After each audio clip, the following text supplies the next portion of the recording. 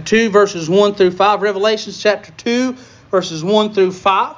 We're going to be reading there just a few verses. We'll hit it multiple times and dig into a little bit. Last week we started to this idea of being, right? And we talked about last week, who do you want to be? Who are you going to be in the new year, right? Many of us set aside some different goals, some different things that we plan to exceed or to do during this new year. And we started out that way, no doubt. And we had an idea of who we want it to be in this new year. Many of us might not be in the greatest example.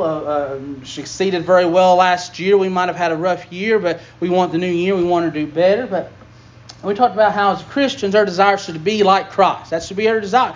Not just this year, but every year. Every day that we live, every morning we wake up, our desire should be that we have some kind of impact or influence on somebody's life where they say, man, they're like Christ. There's something Christian, there's something Christ-like about them.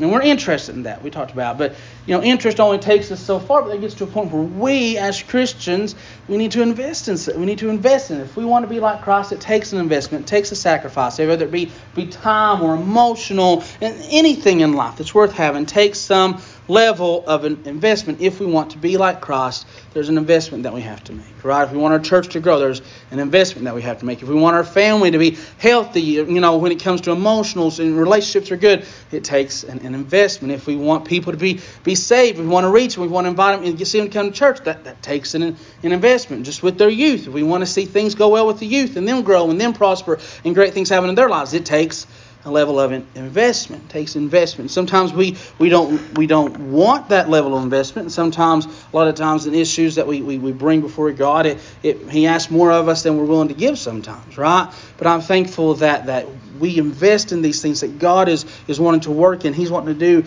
but it takes that level of investment. But if we're interested, we need to take it past that interest. We need to be invested in it, working in it, sacrificing for it, doing what God requires of us, so that we can see great things happen in God's community, in our church, in this world, right? I told you last week that we're going to talk about 3 ways things that we can be in the new year that really lines us up with who it is that God is, who it is that God wants us to be. We're going to talk about be faithful, be generous, and be forgiving, all right? And this morning we're going to talk about be faithful, to be faithful. So Revelation chapter 2, verses 1 through 5 is the scripture that we'll read. If you want to turn there, you're more than welcome to. We'll also have it up on the screen. But it reads like this. It says, "To the angel of the church of Ephesus write, these things say he who holds the 7 stars in his right hand, who walks in the midst of the 7 golden lampstands. I know your works, your labor, your patience, and that you cannot bear those who are evil, and you have tested those who say they are apostles and not, and have found them liars, and you have persevered, and have patience, and have labored for my name's sake, and have not become weary. Nevertheless, I have this against you, that you have left your first love. Remember, therefore, from where you have fallen, repent and do the first works, or else I will come to you quickly and remove your lampstand from its place, unless you repent." Revelation chapter 2, verses 1 through 5. Let's talk about being faithful. What it means to be faithful. Faithful is a term that more often than not we hear when we're talking about marriages, right? Relationships. That you're faithful within your relationship. But faithful doesn't just mean that, though it's the most common usage of it. And faithful just means to be loyal. Right. Or to be steadfast in something. That you are faithful. Many times we're faithful to certain brands. Some of you will go to one gas station, and it doesn't matter if you have to drive 10 miles out of the way and they're charging 3 or 4 extra cents. That's the gas you use, because all the other gas that messes up your car, and your car just can't handle that, you have to have that BP gas or Shell gas or whatever it is, right? You're faithful to that brand. Some people, they're iPad or they're Apple people. They're faithful to iPad or Apple. Some are faithful to Android. You're faithful to something. You're loyal to it. You're steadfast to it. But if I asked you the question, were you faithful to God last year? What would your answer be?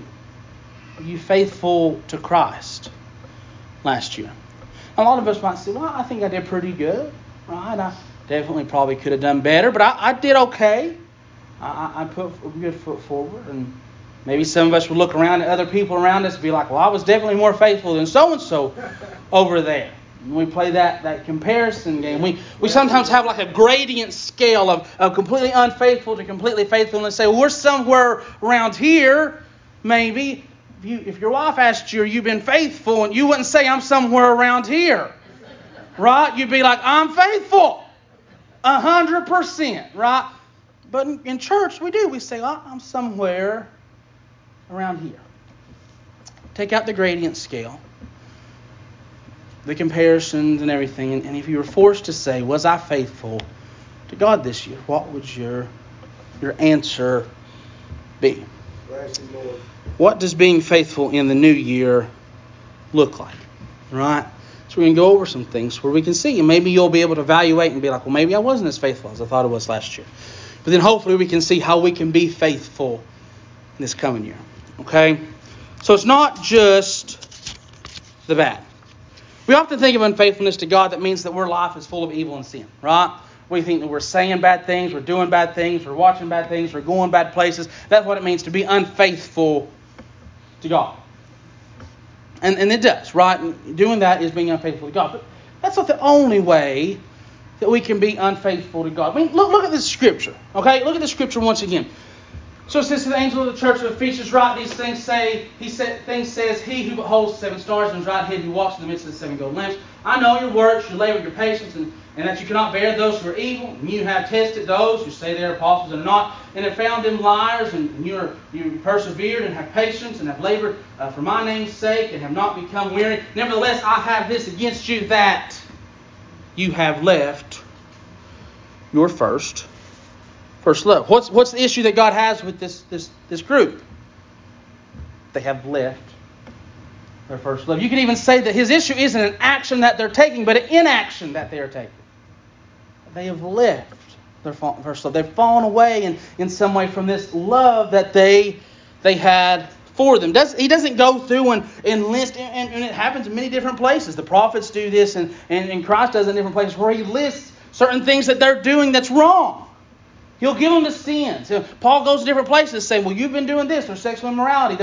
There's proselyte. You're doing these things that are wrong. You're doing all these things that aren't according to God. You're giving and taking in marriage. You're worshiping other gods. You're stealing from the Lord. All these things. Paul would give them a list.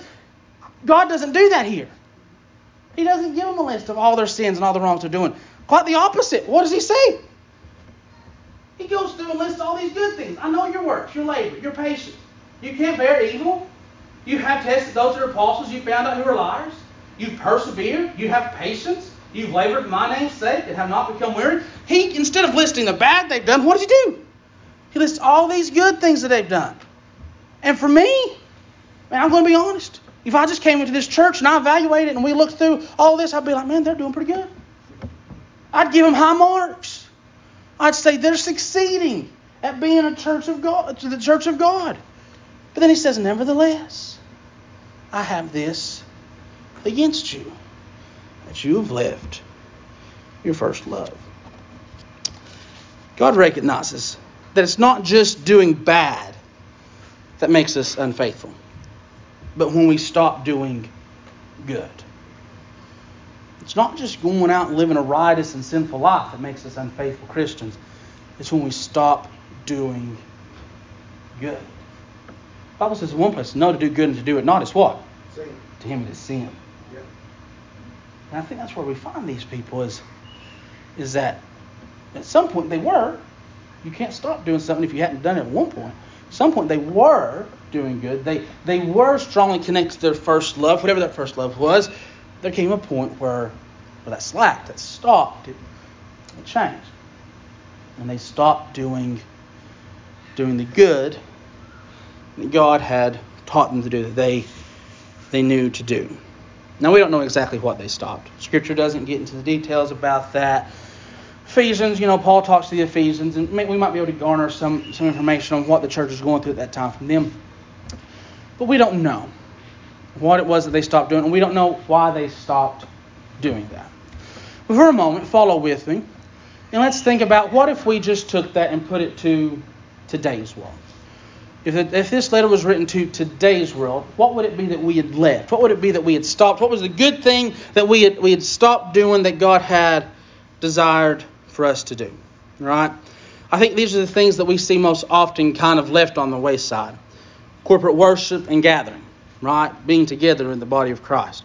Personal and familial biblical study. That's getting together with yourself and quiet time and getting together with your family and people that you love and studying the Bible. We also see that personal and familial prayer is something that oftentimes just gets left up the side. We might say our blessing when we go out and eat or when we eat together, something like that. But just really praying together as a family is something that oftentimes just gets put to the wayside. Biblical mentorship, multiple places, especially through Paul, and then we see it in Jesus. It is showed to us that we should mentor those that are around us in the things of God and things of the Bible.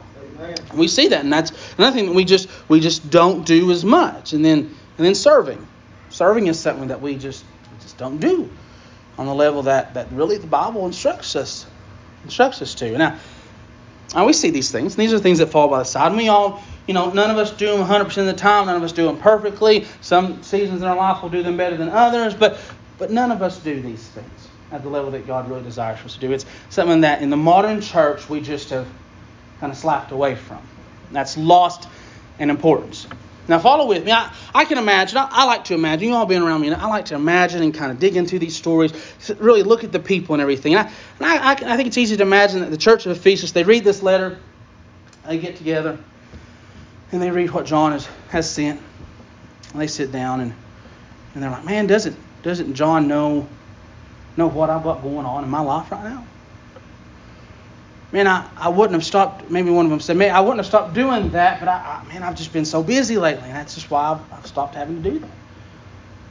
Maybe another one says, well, we've got a lot going on during the day when we get home late, and it's just really hard when we get home so late, to really do what we know we should be doing consistently. Yeah, it's just hard to do that.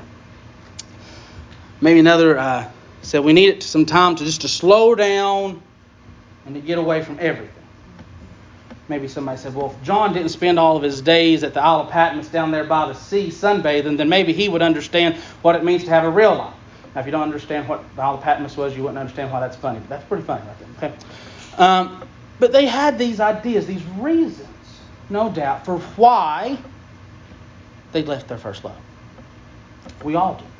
That's right. Why they leave their first love.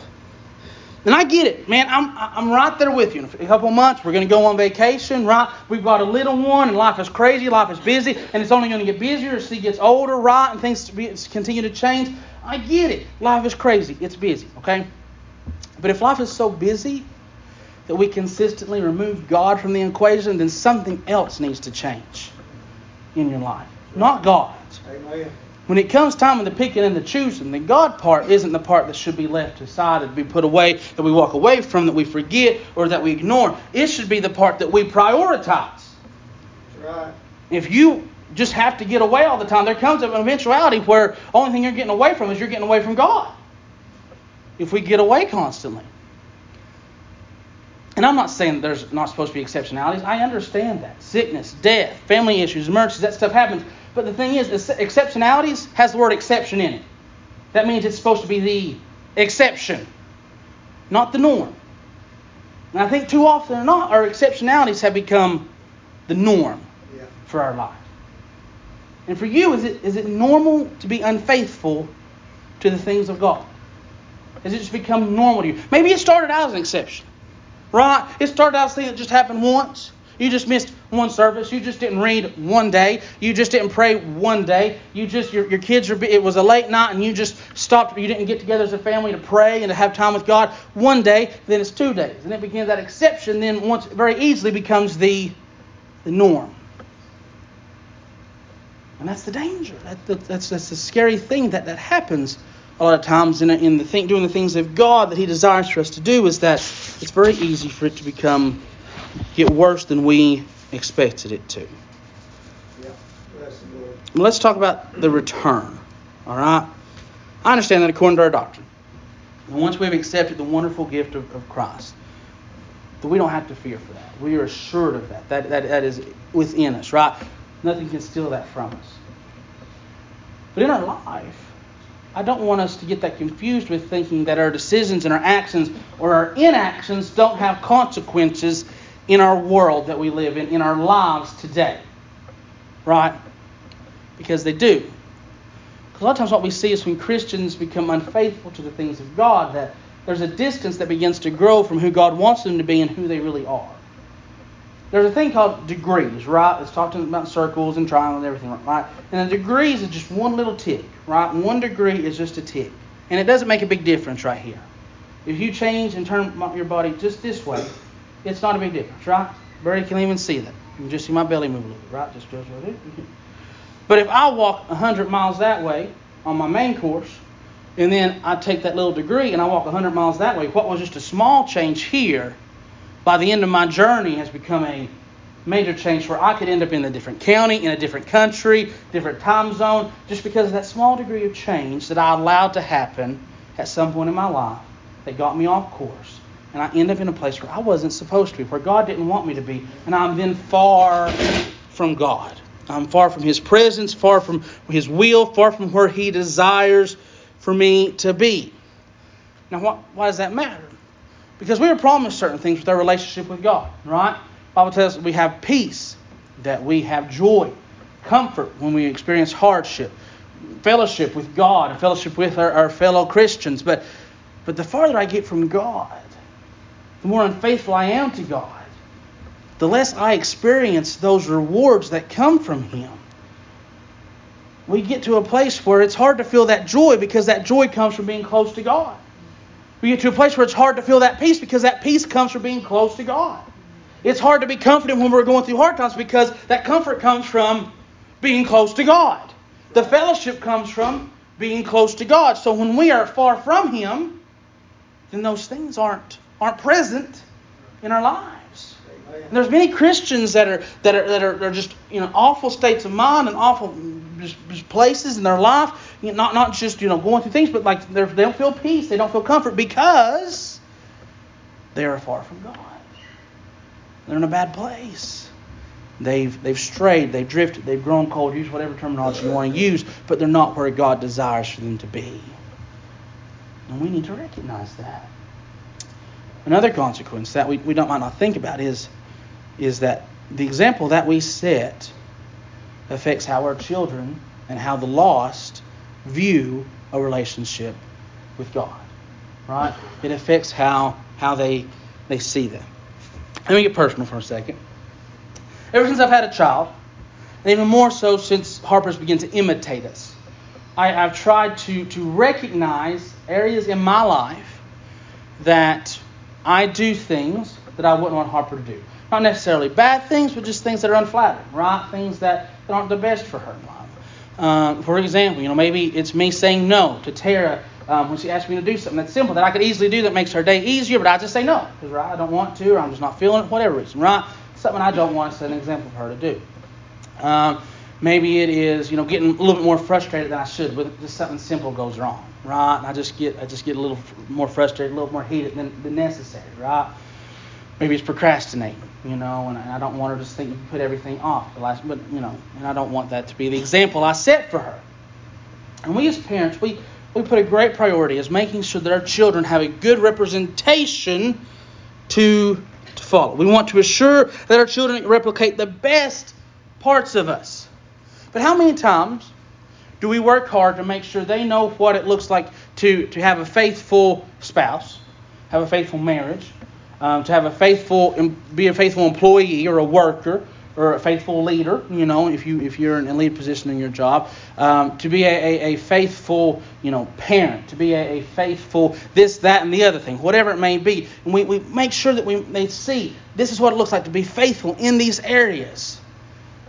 But then we fail to show them what it means to be a faithful Christian, be a faithful follower of Christ. We prioritize every other area of life to make sure they know this is what you should do. This is how you should live. This is what you should act like. This is what you should do in school, when you go to work, when you get married, when you have friends, in every other situation. But we fail to show them how to be a faithful Christian. And think, well, that's the thing that they can figure out on their own. Or we say, well, the preacher's supposed to teach them that. Or the Holy Spirit will just show them that when they get older. No. Raise up a child in the way it should go. Right. And it's not shooting apart from Him. But when we live a life that is unfaithful to God, don't think that it's not going to affect the way they view the relationship with God. Because it assuredly will. Amen. man, everything you do, those little ones replicate. We know that, right? It's crazy. They learn everything they're not supposed to. But, we know that. That's not a surprise. So we as Christians, if you're a parent, if you're a grandparent, if you're aunt or uncle, if you just have kids that are around you, whatever it may be, we as Christians must recognize that and be sure that we give them the example to replicate. But if we are living unfaithful lives as Christians, then guess what? We're going to have kids that live unfaithful lives as Christians.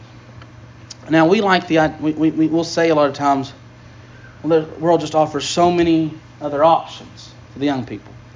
And they do. I get that. We live in a world where there's things out there that weren't there 10 years ago, weren't there 5 years ago. Options that I never would have dreamed of having. Kids have options getting around, right? But that saying is very easy for us to say because it takes responsibility out of our hands. Because we can say, well, it's the world's fault. It's Satan's fault. But we must take the responsibility and recognize that sometimes, the world's going to pull them. But man, was the life that you live in a life that they wanted to replicate in the first place? Was it a life worth modeling in the first place? If we're honest, how much different is their life right now than the life that you're living? And we got to be honest about those things. Because maybe, instead of teaching them that what God had to offer was greater than what the world was, maybe the decisions we were making and being unfaithful in certain things was teaching them all along that what the world had to offer was better. And that's not fun to hear. Right? It's not fun to hear that our decisions or our inaction when it comes to the things of God and modeling and replicating it for our children, for those that are lost in the world, it affects their eternal salvation. It's not supposed to be fun to hear. And that should move and shake each of us in how we interact and live our life and live our life with Christ.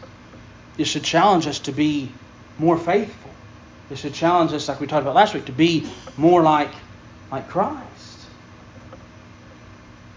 And I want my child, and I pray that your children, look at their parents and look at the people in the church and look at those that are around and see people that are faithfully living a life that God desires them to live. That are living the life that does the things that God asks them to. That they're seeing the Bible read in their home. They're seeing prayer prioritized in home. They're seeing their parents pour into other people and other people pour into their parents. That they're seeing their family serving. That they're seeing their family going to church and prioritizing it and not just doing anything else because they just want to. That they see these things because then that's what they're going to do.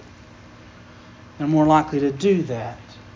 But we don't see that in our communities. We don't see that in our families. The young people don't see that. You go to school, you talk to them, you go through. A lot of them, they don't know what. They don't go to church regularly because their parents don't go to church regularly. It's a blessing that we have the D19 youth program that we do because a lot of their parents, we don't see them on Sunday because of other things that are going on in their life, other things that they're prioritizing. But I'm glad that we get to see them. But that's an abnormality. That doesn't happen very often. And it might not happen 10, 15 years from now, 20 years from now, as the world changes and moves. You move to some other place. You might not have that option. So let us be the example for them. To not just count on the pastor or the deacon or somebody else or the Holy Spirit to do everything. We have to be that example. And if we're not, then it has an effect, an eternal effect on our children, on our families, on those that are lost in the world as well. If they see us being unfaithful, then they think, well, that I can be unfaithful as well. Right. It's not as important for me to follow as well. And you might be thinking, this doesn't make me feel good. I come to church to be made to feel good, to be encouraged and whatnot. Sometimes it's not meant for that, man. If we're constantly just feeling good and leaving here feeling like there's nothing needs to change, then we're not going to change. But there's times where we must address ourselves. And we must look at the Scripture, we must look at what it has told us, and we must recognize that there's changes that need to be made. And we're more likely to make a change at the first of the year than we are any other time of the year. Just because of the way that we're raised and things that we're around and how first of the year, we're already in the mindset. What are we going to change? So let's change it. But changing it's not easy, it's not fun, it's not enjoyable a lot of times. But when it comes to the things of God, it's what we need to do. Is to change, to be more faithful. Not to be somewhere on the gradient scale, but to be faithful. In this scripture, once again, what are they commanded? They're commanded to Remember, therefore, from where you have fallen. Repent and do the first works. Remember. What's he saying? What do you want to remember? Remember your first love. Remember how you lived before. Remember what you did before. You've grown unfaithful for it. You tried. You started. You wanted to set a new example. You wanted to do better. You used to read more. You used to pray more. You used to be in church more. You used to serve more. You used to talk to people about God more. But you've fallen from that. Remember that. Remember that. Repent. What's he saying by repent? Repent just means to turn. To return. He's saying, remember what you did before. The good that you did, that I instilled in you, that I taught you, and the busyness of life, and the chaos, and the craziness, and all the things that were going on, that your priorities changed, your family changed, your life changed, and you got away from it. Remember that and return to it. Remember the good that I instilled in you, the good that I taught you, the good that I showed you, the good that you did. Not that you're living a heathen life. It's not that you're living a life full of awful things that you're doing. But when we stop doing good, it's just as bad. For our personal well-being with God, for the family's well-being with God, for the community that is watching us, when we stop doing good, it's just as bad as if we were doing the sin that we once were. There's a saying, if you're not going forward, what? You're going backwards. If we're not doing what God has told us to do faithfully, then it's the same as just living a life of sin. Because it has the same effect on those that watch us. I'll be honest with you. The enemy would rather you proclaim to be a Christian and live halfway like a Christian and your kids see that than him to see you live a life full of sin. Because they might want to get out of that lifestyle. They might want to get out of a drug home. They might want to get out of an abusive home. They might want to get out of those places. If they've got a family that's pretty good most of the time, goes to church part of the time, does good things part of the time, then they can grow up their whole life and do that and still never know who God is.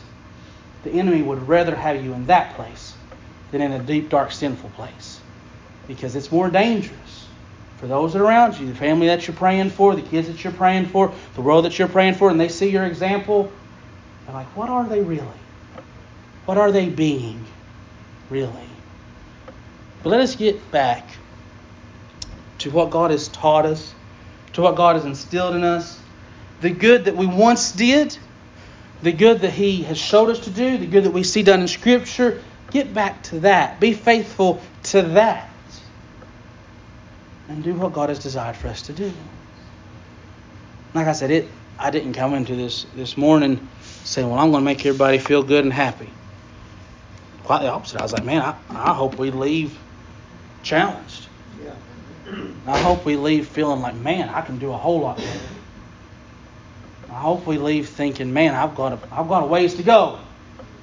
Because that's the reality. We have a ways to go. Right. We have things that we can do, things that we can change to be faithful, to be loyal, to be steadfast, to be consistent. That's what He's telling you. He's saying you were great at one point, and you still have a lot of good things going on. You might be a good person in a lot of ways. You might do some of those things and not do some completely. You might do other good things, but you might not be doing these things. He said, you're doing a lot of good things. There's something. There's something there. And you might not recognize the harm that it's doing. And you might not recognize the problems that it's causing. And you might not recognize how it's affecting yourself and your family and your neighbors. But it is. So I'm going to point it out. And I want to let you know. So that you recognize it and that you change it. And that's what we're here for today. Saying you're a good bunch of people. Right? I don't have any bad thing to say about any one of you good bunch of people. You got a lot of good things on your list. But He says there's something. There's something. Probably in each one of our lives.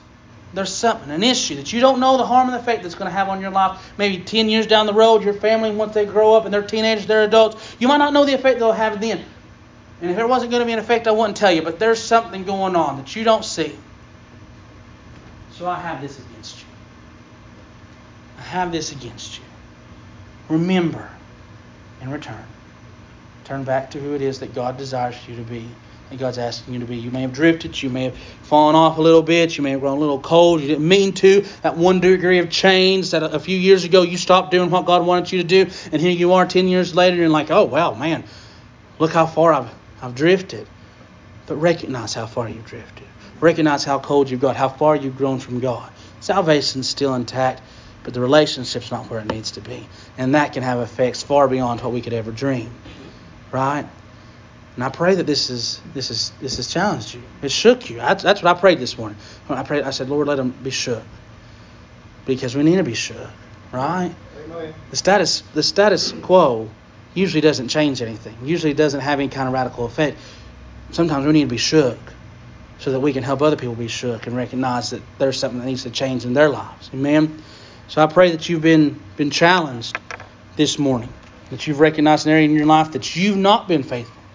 So once again, the question we started with, were you faithful to Christ last year? Not on the gradient scale.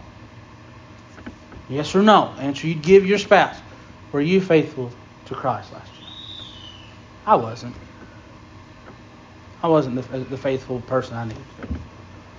I wasn't the faithful pastor, the faithful, leader in my home, the faithful leader to other people that I need to be. We're on the gradient scale. I might say something different, but just yes and no, I wasn't. And I pray that you ask yourself that. If you were, I rejoice. And I'm thankful. And that's great. But if you weren't, I challenge you, come to the altar and pray with me this morning. All right? And let's pray that this year that we are faithful. That we will be faithful. The things that we start in January, that we're going to read the Bible, that we're going to pray as a family, that we're going to come to church more consistently, that we're going to serve God. The things that we start now, I pray that we are faithful to them this year and next year and for the rest of our lives. So that our children and our grandchildren, our nieces and our nephews, our cousins, the ones out in the community that need to see it, the ones in D19 youth that need to see it, will see that and recognize it, and they will follow suit. That they will be faithful. But if you ask yourself the question, was I faithful to Christ last year? And like me, your answer is no. I encourage you, I challenge you, come pray with me this morning. That we can be the faithful church, the faithful body of Christ that He has invited us to be, that He has desired for us to be. Amen. Kenny, if you'll play a song, altar's open, whatever. If you've been challenged by the sermon, you can come pray. If you're lost, don't know Christ, you can come and pray. If there's a need that you have and you want to pray, you can come and pray. Whatever it is that's going on in your life, you can come and pray.